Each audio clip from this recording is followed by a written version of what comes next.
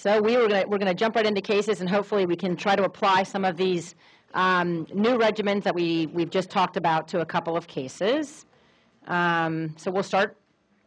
So this first case is a 63-year-old man, prior history of IDU, but not recent, quite remote, in fact, referred after recent diagnosis of HCV by screening by his PCP. He's asymptomatic, feels well. He has diabetes type 2 and hypertension. This shows you his labs. So AST 75, ALT 89, bilirubin 0.9, creatinine 0.8, and a platelet count of 145. You have his HCV RNA here at 4 million, and an HIV test that's negative. That was also done by the PCP. So first question is, what other testing do you need before you can start treatment? Or do you have what you need?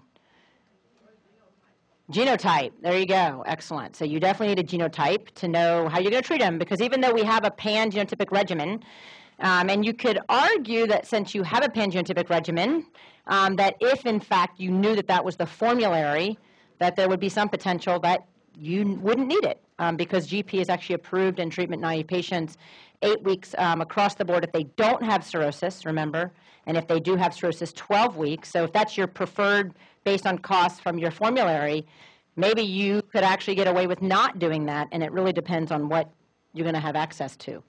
So that. Aha, excellent. So the next question was, are you ready to treat? And you're saying, no, I'm not, because we just talked about the fact that if you are going to treat him, you need to know whether or not he has cirrhosis, right? Because the treatment is going to change even for this treatment-naive patient, depending on whether or not he has cirrhosis. So it's a critical question to make sure you choose the right regimen and the right length of treatment. So that's perfect. You guys are all over this. Okay, so this is a summary slide that I put in about what do you need to think about and in what order as you make decisions about treatment. And we were just talking about that. You know, it's amazing when you talk about 7 FDA-approved regimens, and this seems like there's so many options, but it's amazing how quickly, depending on your patient and their comorbidities and their drug interactions, how quickly you get down to like a single option, you know. And so genotype and subtype, as I mentioned, for some particular patients, there may be no need if you know what your formulary is, and I think the GP regimen is a good example of that. But the recommendation is still in this day and age where if you were to just look at treatment recommendations for a treatment-naive 1A, 1B, 2, 3, it is different. And so for that reason, there is still a recommendation to genotype. Cirrhosis, yes, no. This is a critically important question, right?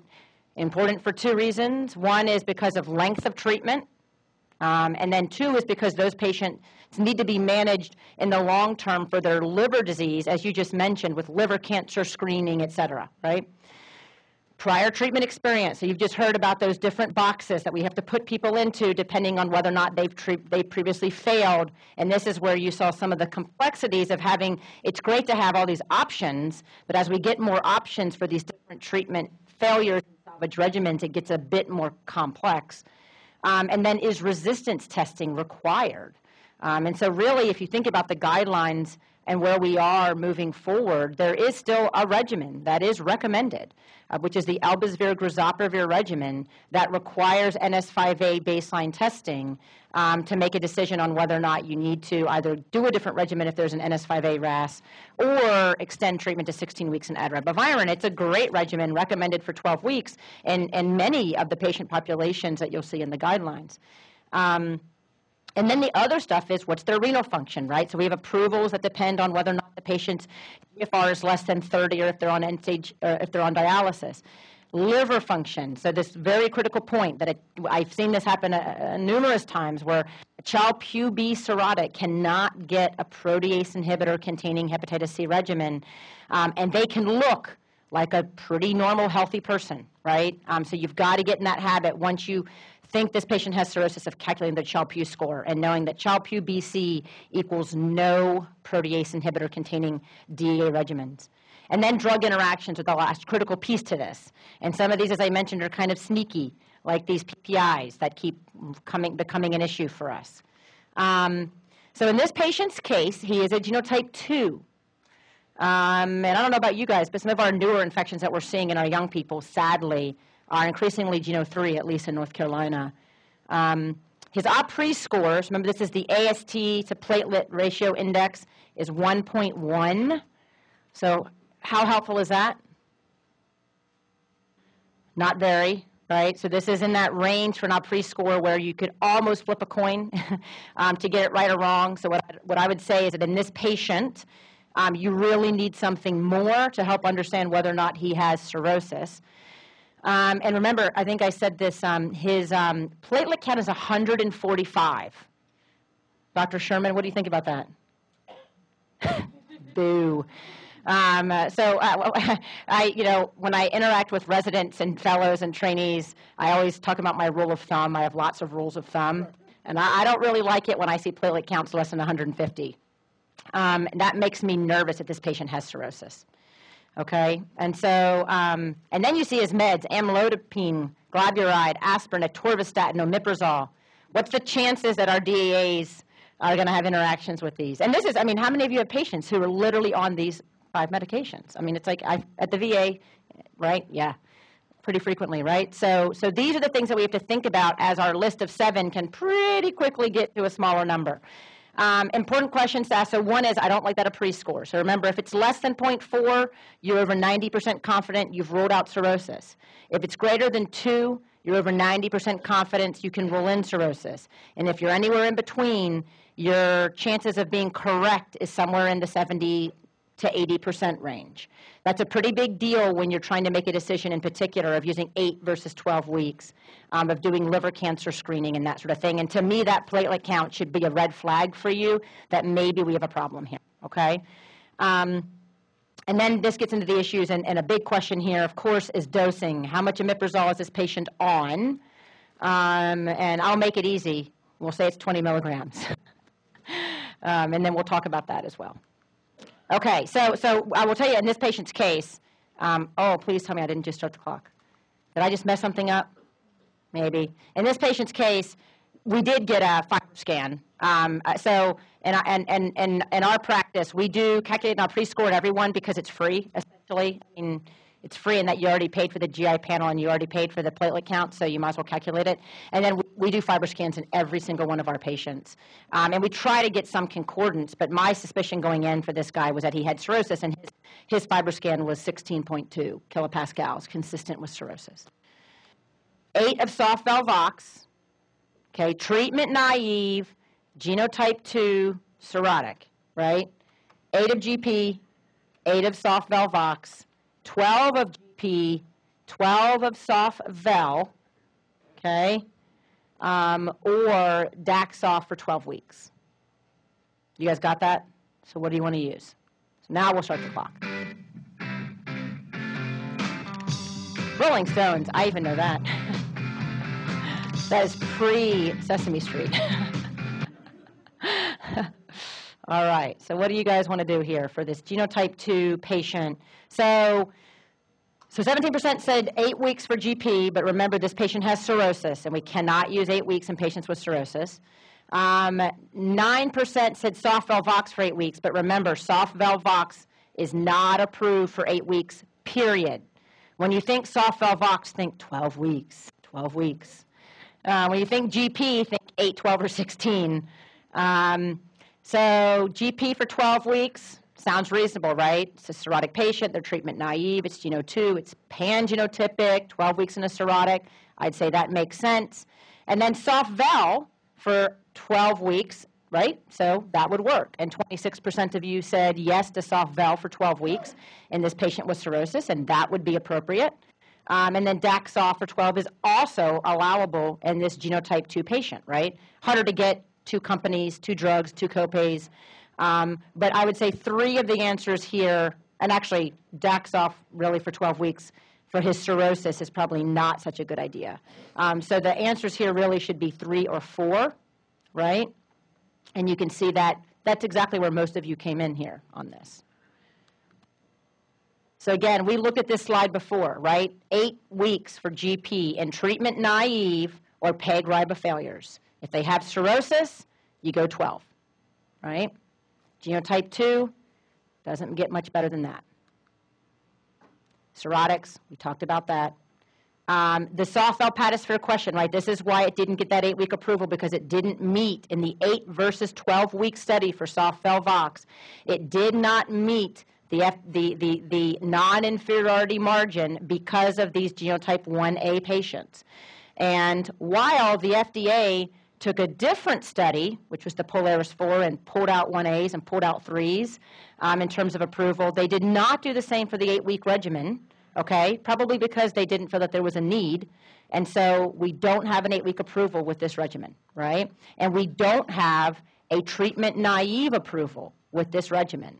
So remember, soft Velvox is only approved in patients for salvage, right? Either non-NS5A, DAA, combination salvage, or NS5A salvage. So soft Velvox would not be a go here. Does that make sense? Yeah. So I definitely think soft Velvox salvage, GP, treatment naive, and some salvage. And I think if you think of it that way, it gets a little bit easier to split these two apart. And this was, again, I think we'll move through this, but this shows you where the 8 versus 12 came in. All right, so the drug-drug interactions, I think, in some ways become the issue here, right? So not surprising, because of the protease inhibitor, we get into a lot of drug-drug interactions with the GP regimen, and this will be the same for soft Velvox. These PIs don't not only become issues for liver disease patients, but they definitely bring into the game issues around drug-drug interactions. And to be honest with you, the main issue that we get into is not so much what these drugs do to other drugs, it's what other drugs do to them, right? Although there's different examples of this, but not recommended includes, not surprising, this list is true for a lot of these DAAs, right? The anticonvulsant, St. John's wort, rifampin, but remember these, the antiretrovirals, this patient's monoinfected, but no efavirenz, no atazanavir, no darunavir, no lopinavir. For these regimens. And remember, we had that concern about the boosted elbictegravir, because, especially in cirrhotic patients, because of the increased exposures. Cannot use atorvastatin, lovastatin, simvastatin. What was this patient on? Atorva. So what would you do in this case? Would you go with GP and get rid of the atorva for 8 weeks? Would you go with the soft Vel and continue? Yeah, I mean, the beauty is you can do either, right? And either would be totally fine. I don't think interrupting atorvastatin for 8 weeks is going to, increase this patient's risk of a cardiovascular event. So that's a perfectly legitimate consideration in this setting. What I wouldn't do is switch him to some, suboptimal statin and then not put him back on what would be considered a true high-potency statin. That probably would not be a good idea. I'd rather interrupt. So then the omeprazole comes in. So does anyone know the story of omeprazole and GP? So the bottom line is, if you look at the package insert, and PPIs were allowed in this study, but I believe it was at a max of 20 milligrams. And if you look at the issue here is that you need acid to absorb this drug, just like you do for the Velpatisphere as well, right? So you need acid. Acid suppressants are going to decrease absorption of the NS5A, okay? And so in this case, with 40 milligrams of omeprazole, you get about a 50% decrease in exposure here. That's a problem. With 20 milligrams, the decrease looked to be in the 20 to 30% range. So that's clearly in the package insert, but what the FDA lists here is the list of drugs that are allowable is omeprazole, and with no dosing whatsoever in terms of the guidance, okay? So it's really important for the providers to know that anything more than 20 milligrams looks quite problematic. And the question is, what do you do with that? As you all know, that same issue exists for soft Vel and for soft Velvox. Again, you cannot use more than 20 milligrams, and then the dosing, right, is around patients fasting, et cetera. So this issue exists at a 20 milligram level for all 3 of these regimens. Yes. So you can, and if you look for all 3 of them, with the H2 blockers, it actually is better. There's still a risk. It's better. You would want to dose them 12 hours apart. Trying to interrupt is probably best, to be honest with you. I mean, you guys know the data that went into the whole lead-soft, or the whole issue with lead-liposphere sofosbuvir, which was the first NS5A where this came up. And it was pretty clear, I think, by the data that 20 milligrams is okay as long as it's dosed appropriately per the package insert. But once you get into higher dosing, 40 milligrams, BID, and once you get into patients in particular with cirrhosis, then you have some issue. And I almost view it as one of those many things that you could start adding up that can increase your risk of relapse, right? So I think this is all very much the same. What I try to do for most of my patients is I try to interrupt them.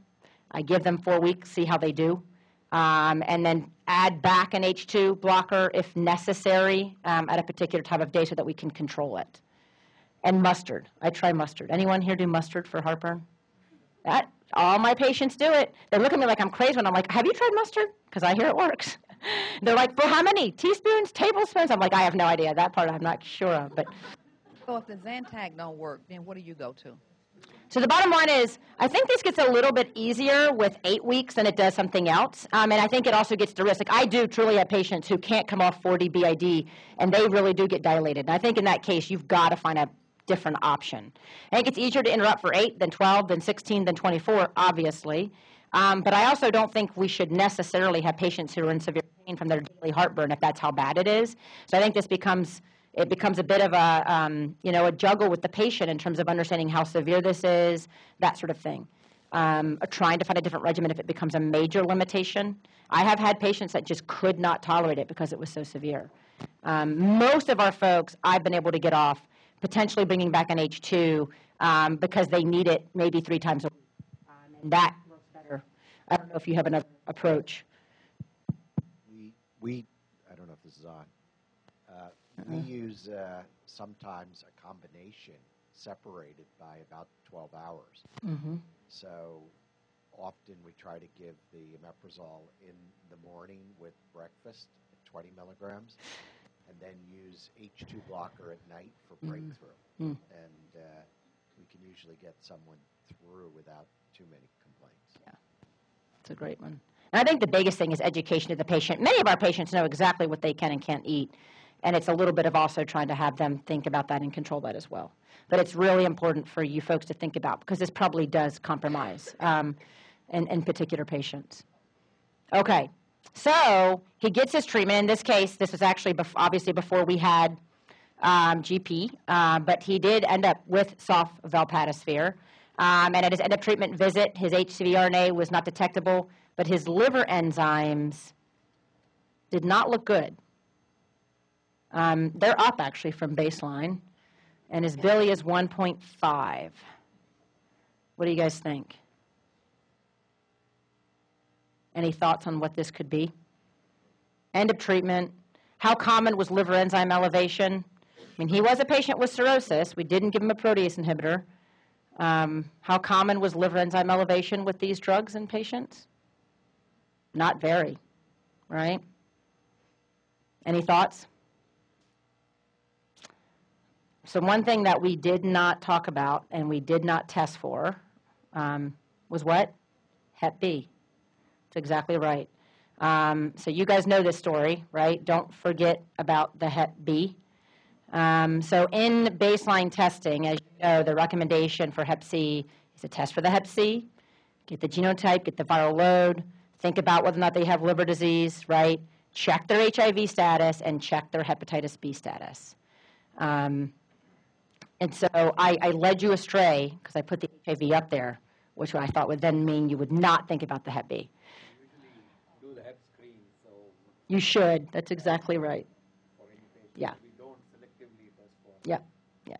As you know, we've had some cases that have been reported in the United States. I'm going to summarize this really quickly. This is about awareness. This is mostly about awareness because you are exactly right.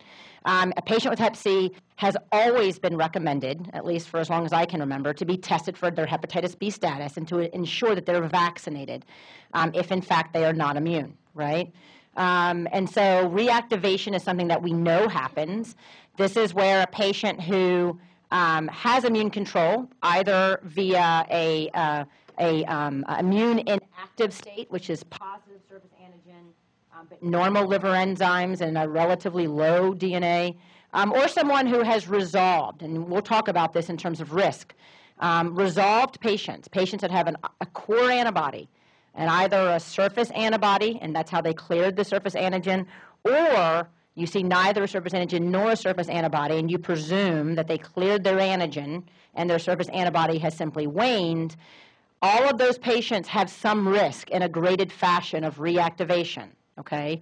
And when I say reactivation, I mean as a whole. So surface antigen positive, by far the highest risk, right? Isolated core, low risk, but of some risk depending on the agent that's given. That can increase the risk of activation. And then the lowest risk is a patient who has an active surface and core antibody, okay?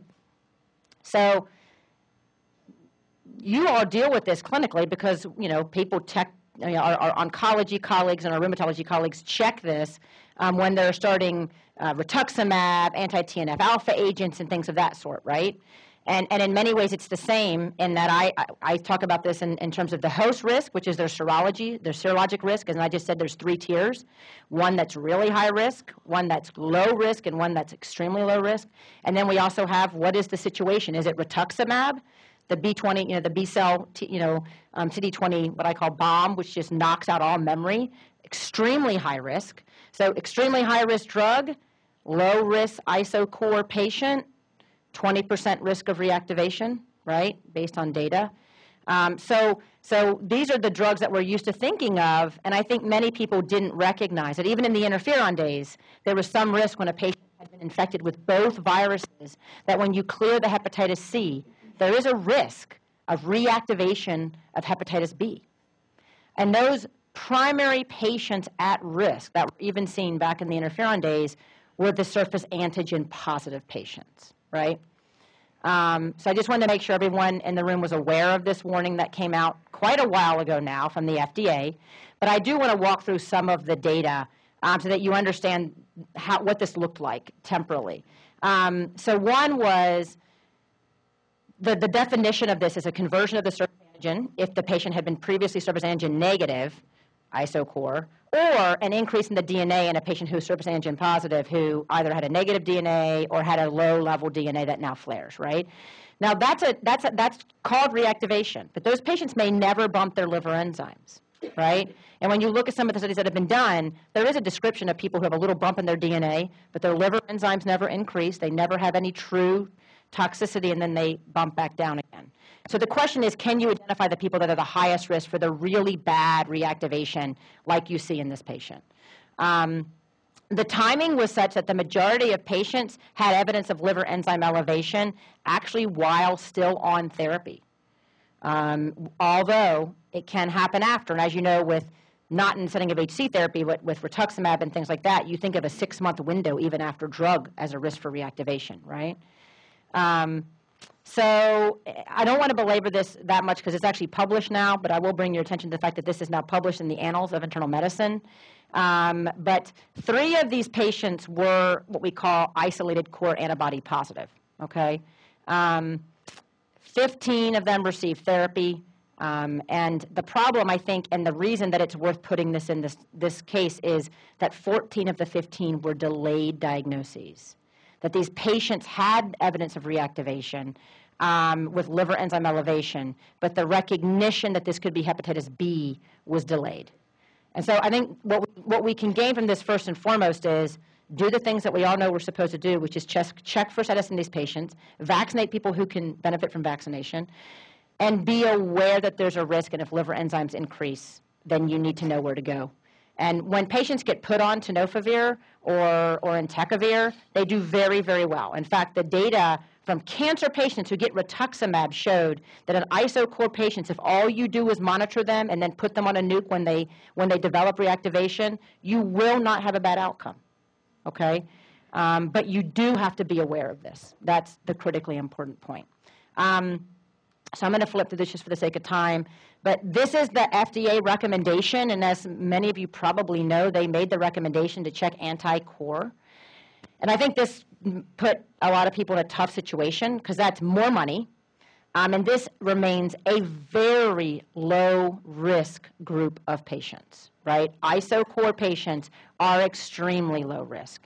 But there was the single case that everyone knows about all too well that was published where the patient ended up with a liver transplant that I think has driven a lot of recommendations. But I can show you here that there's now increasing reports, right? So this one came from China and a real-world cohort of patients who had very few that were surface antigen positive, and then they had patients who were core positive that either had positive DNA or negative DNA, and you can see that reactivation, even in patients with a positive DNA, a negative surface antigen, right, but a positive antibody, none of these patients flared, okay? These are not high-risk patients, and I would argue these are not patients that we need to be monitoring closely, but to be aware that they're at risk, and if liver enzymes do go up, that you need to be aware of this. And the activation, however, in a positive surface antigen patient, right, clearly was almost a third, okay? Now there's increasing data. This is the data from the Gilead trials that were in Asia. Again, same story, isolated core, no reactivation. There's now been a huge cohort that came out of the VA that I'm sure many of you saw. ISO core, no reactivation. So I think the focus here is on surface antigen positive patients, and if they don't meet the criteria to start treatment based on the AASLD guideline recommendations, then you should monitor those patients with DNA and liver enzymes. Remember, the DNA will go up before the liver enzymes. Just because the DNA goes up doesn't mean the liver enzymes are ever going to, but once the liver enzymes go up, you should for sure initiate nucleoside therapy, right? But again, the ISO cores, I think, are quite low risk. So I just want to make sure that you guys are aware that this recommendation is in the AASLD guidelines. There is currently a recommendation to do this testing because it's more about the knowledge of the potential risk, but remember, this would be a low-risk group, and what I would argue, a low-risk setting, right? Rituximab may be a little bit different.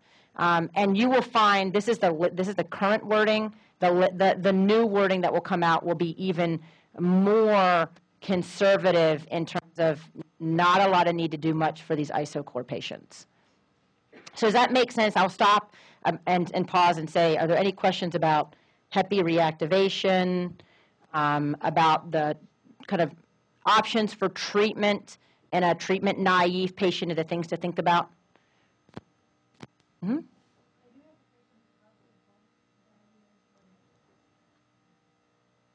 Both for B and C, Mm-hmm. but it seems like his hepatitis B is more dominant because it's more. So right now I'm not treating him because he's still positive for meth. So what would be my treatment option when he's clear? Should I treat the Hep B first because it's more dominant? Yeah. So the first question would be, does he meet criteria for Hep B treatment based on the ASLD? Then yeah, absolutely. Otherwise, this guy's at exceptionally high risk for developing cirrhosis, for developing liver cancer, which remember, patients with Hep B develop liver cancer regardless of stage of fibrosis, right? But his Hep B, Hep C, both active, it sounds like, puts this guy at exceptional risk. So you would definitely want to treat his Hep B. And when you're ready, you'd want to treat his Hep C as well. And I wouldn't waste much time between the two. I think you could certainly have an argument as to whether or not his meth use means he shouldn't be treated. I mean, many people would argue that shouldn't deny him access as long as he can take his drugs. But it sounds like Hep B therapy for sure, if he meets those criteria, which is 2 times the upper limits of normal for his liver enzymes, which, as you heard from the good Dr. Sherman, for a man is only 30, right? So if his AST is above 60, he should be treated. And obviously there's DNA cutoff for that as well, but he sounds like someone who should be treated for both. Oh yeah, I mean, because the nuke therapy for Hep B is going to be on for a while. And I don't think we have any real feel for, if you're going to treat both, what the timing should be. Once he's on the nuke for the Hep B, I mean, I don't know how long you give him. I certainly wouldn't require him to suppress his Hep B before I treated his Hep C, to be honest with you. Once the nuke is on board and you see some improvement in his liver enzymes, I don't think there's any rhyme or reason to this. I mean, you get different opinions, but I would probably get him on his Hep B treatment first if he meets criteria. Give him, 4 or 6 weeks just to make sure he's tolerating the drug, and then I'd consider treating him. I don't know. Ken, what do you think? Well, We have several of these, and a couple of them came in with HBV viral loads of 17 million or so. We're treating those for several months before we. You hear this, or am I just talking loud enough? Is this? Oh, yeah, that's different. So we've been treating these people for several months before initiating therapy, just so we know what we're dealing with as we go to the next stage of treatment. And, you know, frankly, I would argue that the Hep C treatment is not a rush, and particularly because you have concerns about his drug use. The Hep B drugs are relatively inexpensive, and that's a pretty good test of compliance through that process. So I think you should treat them a few months and go from there. I think the bigger issue in these Hep Bs, and I'm hoping that it was addressed, but I'm guessing it wasn't, is when do you stop the therapy? Because there's no data. The prior version of the guidelines referred to the AASLD guidelines for Hep B of when do you stop. And those guidelines basically say some people stop after 1 year of therapy if there's a seroconversion and some don't. So it's almost useless.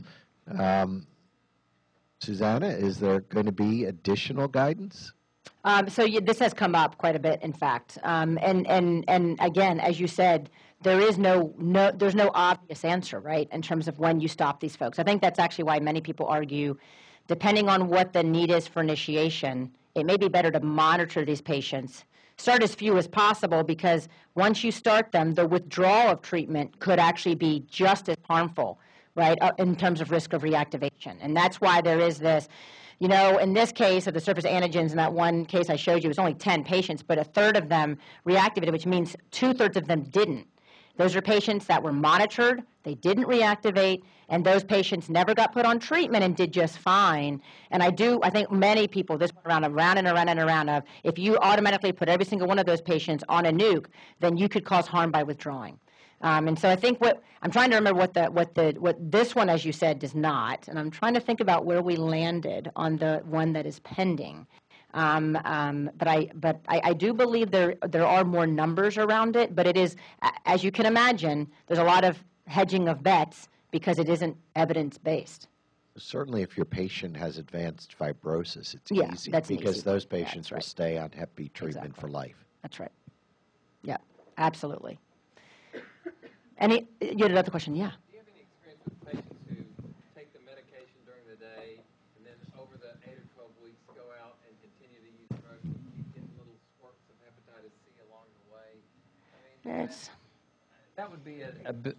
Oh, I'm sorry. That would be, to me, reason to make sure they were in some kind of treatment program or something, because it seems like they could keep getting reinfected. Right. And this is, do we talk about this a lot? And I think there's no doubt that anyone who's treated for hepatitis C and who's actively using you should do everything you can to get them in risk reduction programs, clean needle programs, needle exchange programs, all of that, right?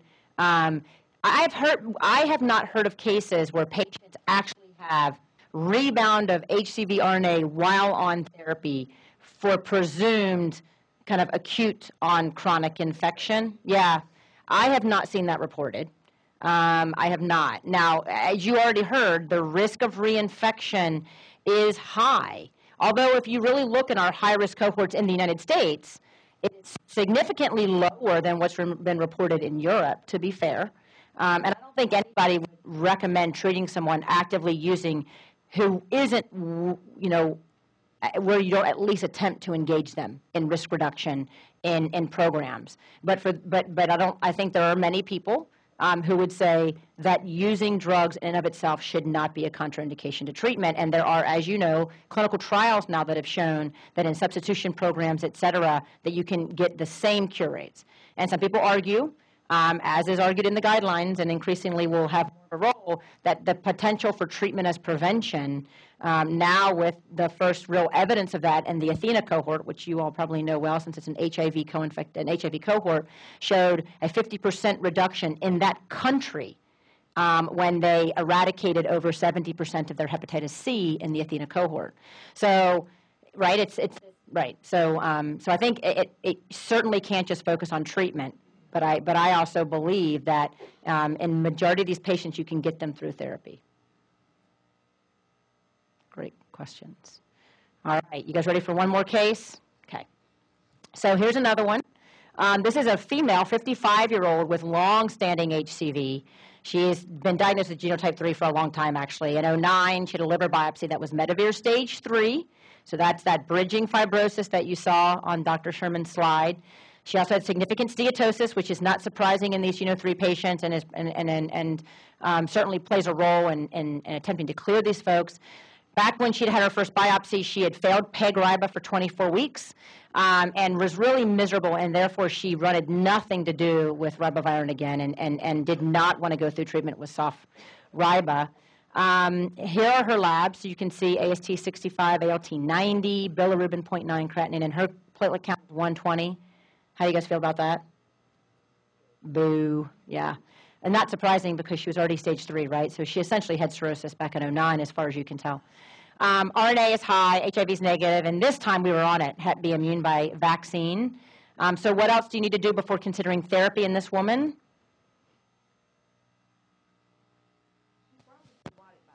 She is. I would assume that is the case, 100%. I don't care what her FibroScan says. Type 3 and cirrhotic, wouldn't you consider doing some resistant testings on her? That's a great question.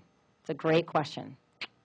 Yes, the guidelines would say you may want to consider doing some resistance testing on her because she's a PEG-RIBA failure and she has cirrhosis. So the reason I bring this case up is this is going to be a case where you will see some nuance in the guideline that is not nuanced by the FDA. And again, we don't expect the FDA to nuance these things, but that's exactly right. So NS5A testing, potentially, depending on which regimen you're going to use, right? What else do you guys want in this woman? So it's exactly right. So she was a stage 3 in 2009. She failed therapy. I don't care what test you would do. There's not a test that I would believe to say that this woman's had resolution of her fibrosis if you believe that her reason for injury was the genotype 3 infection, right, in the setting of steatosis, et cetera. So you have to assume that this woman has severe liver disease, right? Bingo. That's exactly right. So hopefully she's been in care since 2009. She's been getting her liver cancer screening, but there's nothing worse than starting someone on therapy only to find that they have a liver cancer in there. Now, do we treat people that have had HCCs, Dr. Sherman? Yes. Yes.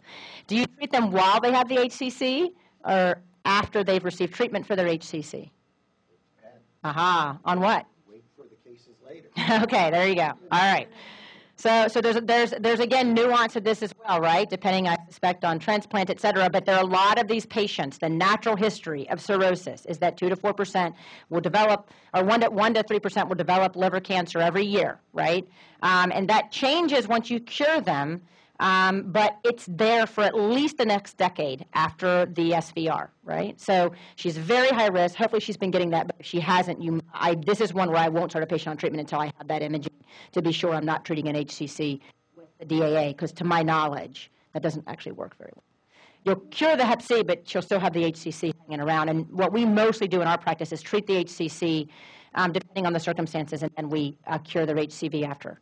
When would you get an EGD on her? Would you get it before you start treatment? That's a great question. I don't feel strongly that she needs an EGD to start treatment. She clearly needs an EGD if she hasn't had one. Absolutely. So that's the thing. So liver cancer screening, monitoring for decompensation, which she's never had clinically, calculating her Child-Pugh score, right? And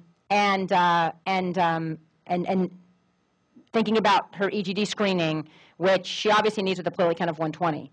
Do you EGD all patients with cirrhosis, regardless of platelet count? 100%. All right.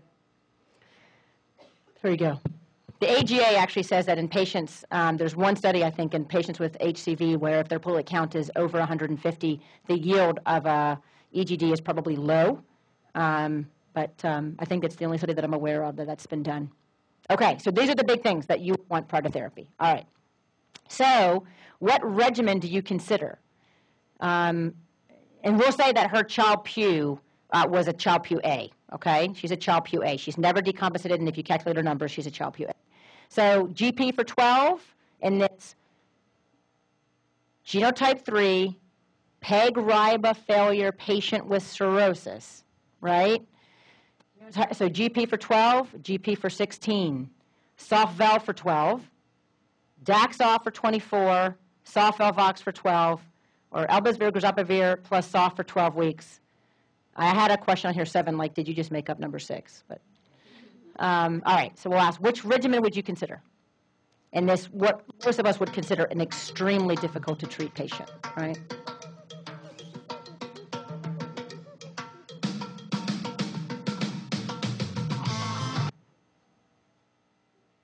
Did I finally get it right? One more time. No, one more time again. There we go. All right. So GP for 12, 4%. All right, so 35% of you said GP for 16 weeks. And remember, PEG-RIBA failures, we talked about this, cirrhotics. This is the group in Geno 3s that split out to 16 weeks. So you guys are all over this. Soft valve for 12, and 13% said that. And this is a PEG-RIBA experienced patient with cirrhosis. What the current guidelines would say in this setting is that you should give that patient ribavirin, right, because of higher rates of relapse in these patients. Daxoff for 24, none of you were all that thrilled about it, although technically it still sits on the guidelines right now. Soft valvox for 12, so 43% of you went for soft valvox for 12. So let me ask you this question. Is soft valvox approved in a PEG-RIBA failure in genotype 3? It is not. Isn't that surprising, given the other options that we've just talked about, right? So the reason I bring this up is this may be a place where you potentially see things on guideline recommendations that are not FDA approved. Because I would argue this is a place where this patient would potentially benefit from that regimen. What about Elbasvir, Grzopavir plus soft for 12 weeks? Did I just make that up? Is there data for that? Does that currently sit in the recommendations for the guidelines? It absolutely does. Yeah. And in this very difficult to treat patient population, you're probably not going to see it go anywhere. Right? So this is an example of a group where we have all these drugs approved, and yet they're a difficult to treat group, and you're talking about 12 to 16 weeks and some off-label use potentially to really optimize treatment in this patient population. Go ahead. Throwing a curve, what if it were child B? Yeah, absolutely. That's exactly right. Makes it much more difficult. It makes it extremely difficult. In fact, you'd argue that you're looking at Daxoff or soft val, right? Or again, you're off label. But this is what I said. We think about all these options, but pretty quickly you can get to a patient who has very few, right? Because once you get to Child-Pugh BC, 1 is gone, 2 is gone, 5 is gone, 6 is gone, based on that Child-Pugh B contraindication, right? So that's exactly right. Thankfully for me, this patient was not a Child-Pugh B. All right, so this is good. I was just showing you, we already went through that, so I was showing you what the current recommendations, and I guess I could do this, but what are the current recommendations for a PEG-RIBA treatment-experienced patient? And again, it is, for a minute, I actually panicked, and I don't know why, and I thought this was the pending guideline. And I thought, oh my God, where'd that come from? So this is the Elbasvir, Grzopavir plus soft, and I'll show you the data behind that, I think, is in here. And then this is where we get to soft val plus weight-based ribavirin for 12 weeks in this treatment-experienced patient. And so really, obviously, in that patient who would be Child-Pugh B, this is what you'd be looking at, right? Because this is the only one that would be approved if it was Child-Pugh B. So with this one, this is 24 versus 12. So remember, this is the one, too, where I talked about NS5A resistance. If this patient was treatment naive or treatment experienced without cirrhosis, the guidelines say check for NS5A, and if they have it, add ribavirin, okay? That is not something that the FDA recommends. And if they have a Y93 Would you add ribavirin, or would you try to use a different drug? And this is where the guidelines are going to provide that guidance for you, okay? Yes, exactly. Yeah, yeah. So in that patient's case, you would want to find something else. That's exactly right. Yeah.